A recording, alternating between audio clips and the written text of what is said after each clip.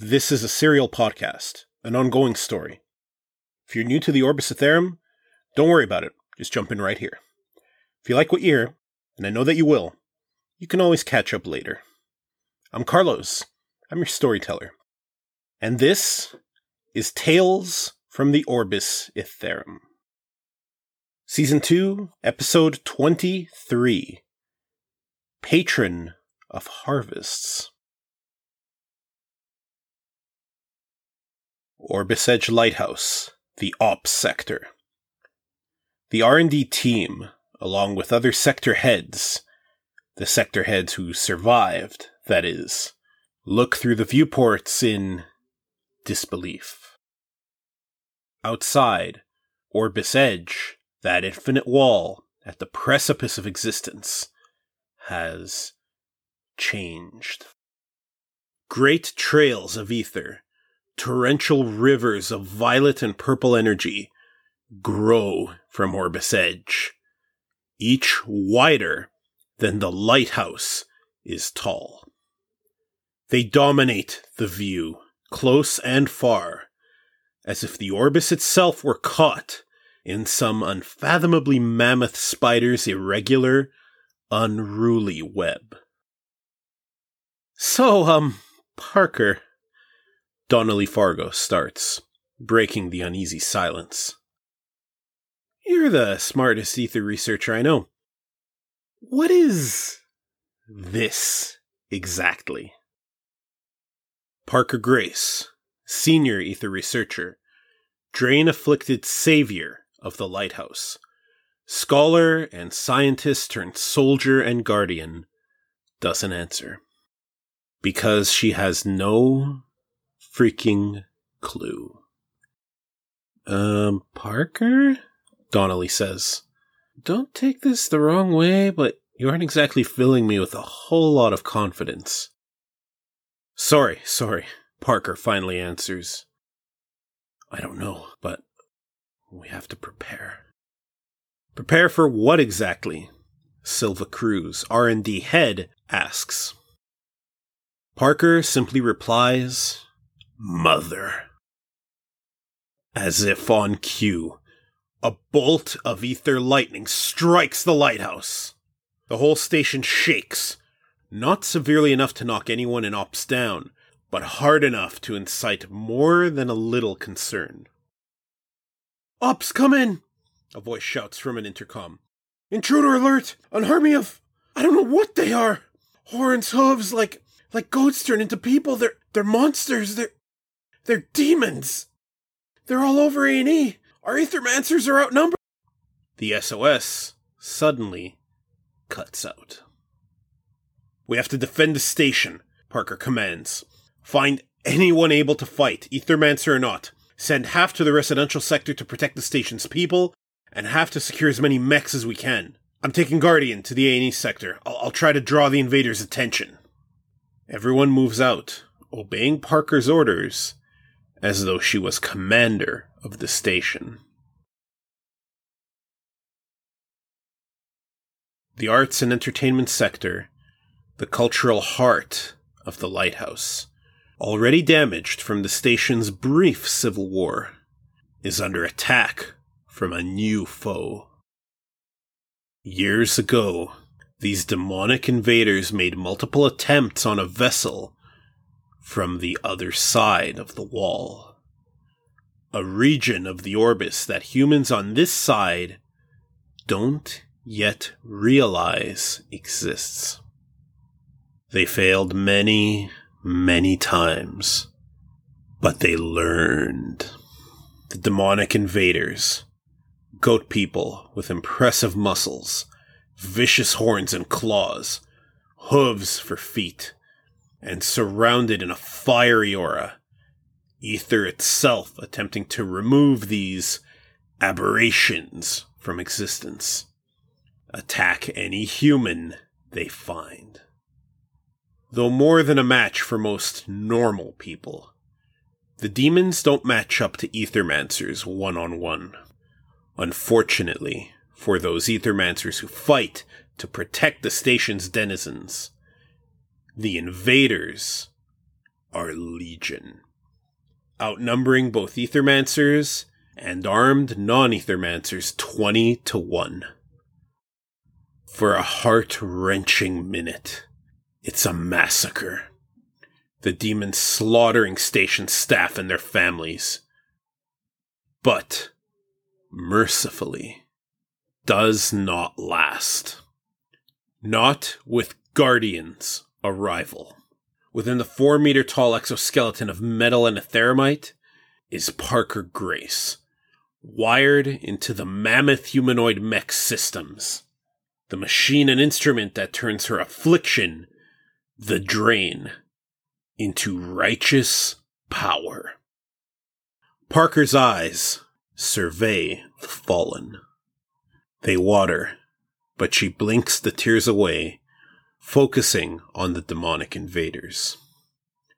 Parker screams, her voice carried to the outside by the mech's audio emitters.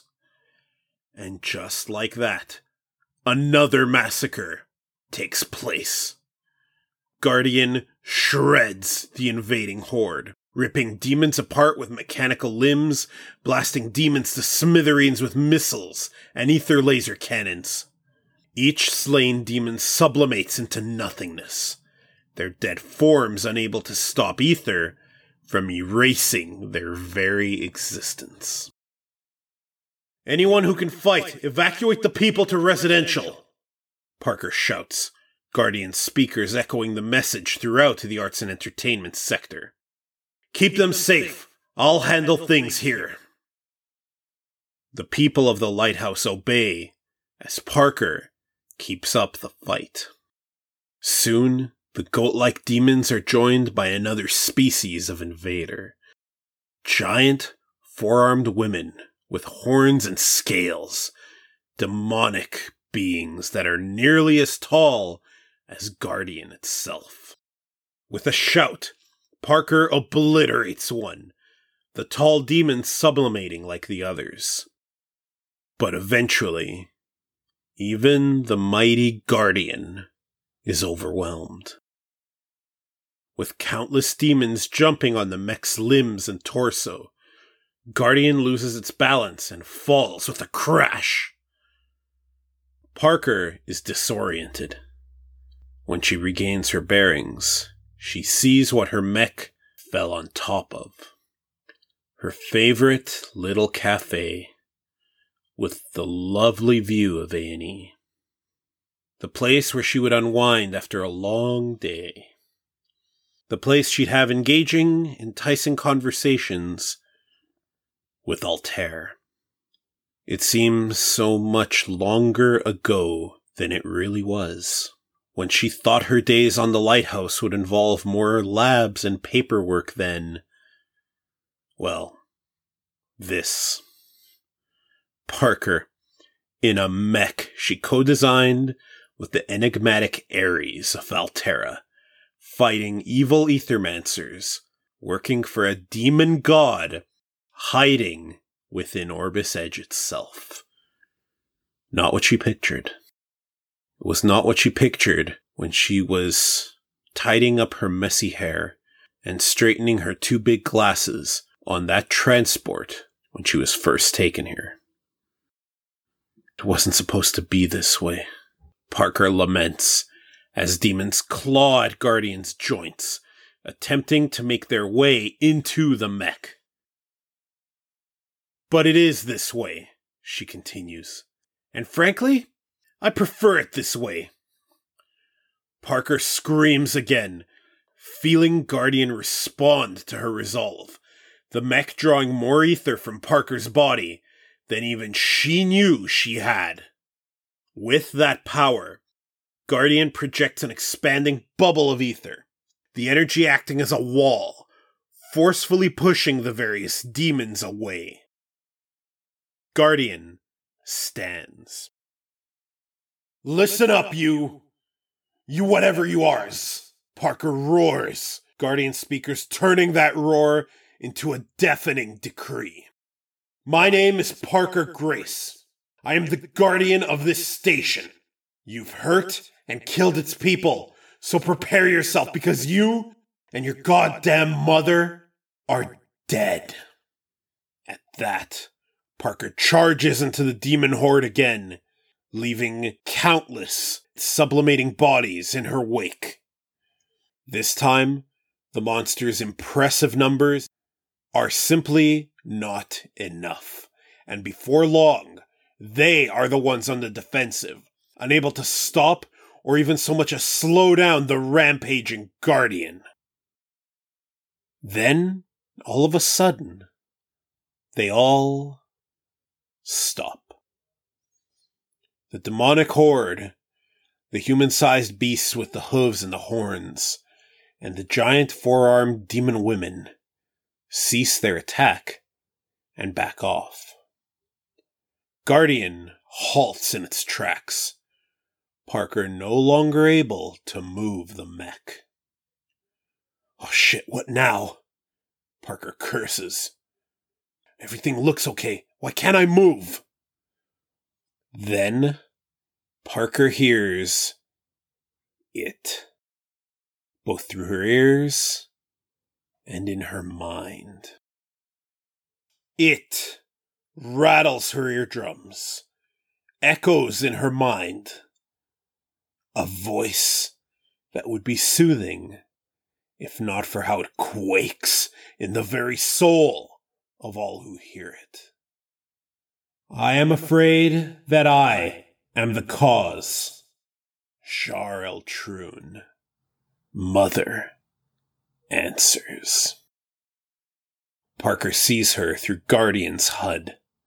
A human woman, professionally dressed, as if she worked at or just came out of any office, walking calmly through the demonic horde as they make way for her. A human woman, but not. Because she has the same fiery aura as her minions. The very same aura that shows that Aether is trying desperately to correct the disparity, erase the interloper that threatens the entire Orbis Ethereum. Aether cannot, though. Not while she's still this strong, this healthy. I have waited a long time to meet you, Parker Grace, Shar Eltroun says, both gently and with a disconcerting, thunderous omnipresence.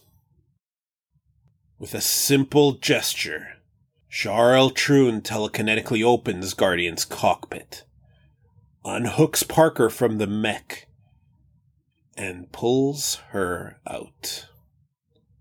Parker, nervous beyond nervousness, sweating, swallowing hard, is now face to face with the demon god, Shar Eltroun.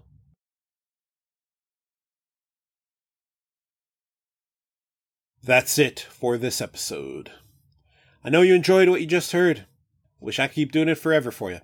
I don't actually wish that, but it sounded like a good thing to say. Your feedback sustains me. If I had your feedback, I would not need to eat. That's how nutritious I would find your feedback. I want to hear from you, whether you're new to the podcast, whether you're a regular. My site is orbisethereum.com. That's orbisaethereum.com. On social media, I'm at Orbisethereum on Twitter, and Orbisethereum on Google+, Facebook, and Tumblr. This podcast is also on YouTube and Vimeo. Check the podcast description for links. And while I always love hearing from my listeners, I especially love positive reviews, and leaving me one wherever you found this podcast helps me out immensely. I'm on iTunes, SoundCloud, Stitcher, Google Play Music, TuneIn Radio, and Pocket Casts. Just search for Tales from the Orbis Ethereum. I also have a Patreon, a little tip jar for now. Perhaps someday it will be expanded with rewards and more feature-rich content, but for now, it's just a place where you can just shoot me a little thank you in the way of a nice little bit of change. If you check the podcast description, you will find the Patreon link. This week's shout-out is a somber shout-out. It is to someone we lost late last year, to Carrie Fisher. My own 2016 and even this early 2017 has not been great. And losing Carrie Fisher on top of that was a huge blow. I actually recently released a separate video about my thoughts on Carrie Fisher's passing and about the terrible misogynistic types who are attempting to use that passing to craft a message that is wholly against what Carrie Fisher fought for. I'm going to play that audio, and then I'll be back when it's done. I think we can all agree that 2016 blows, and the latest blow came with the death of Carrie Fisher. Rest in peace, Carrie Fisher. You were an instrumental part of the success of one of the defining science fiction / fantasy film trilogies of our era. In fact, we don't even need to qualify that with a genre. You were one of the reasons why Star Wars became so successful and household and amazing. And you yourself proved, especially as of late, that you were an incredibly tough, intelligent, funny, inspiring woman. An inspiring human being for anyone. And we are worse off for your loss. And this has to be talked about, unfortunately. Regressive misogynists are using Carrie Fisher's death to belittle progressive causes she took on, to belittle progressive elements in new Star Wars films, which are absolutely amazing and are only really being opposed by misogynists. Shoutouts to the few people out there who have legitimate criticisms for The Force Awakens and for Rogue One. I don't mean you, but unfortunately your voice gets lost in the shuffle. Carrie Fisher represents something we're losing in 2016 of all years, and that's a progressive identity, an absolutely ambitious and amazing and uncompromising will to move forward in the face of adversity. We're at a loss without her, without many people who have died this year. And that's all. Rest in peace. All right, those were my thoughts on Carrie Fisher. Let's not end on a downer, though. Let's end by me saying thank you. Thank you so much for listening. And we will meet again. You can count on it. Until then, you take care.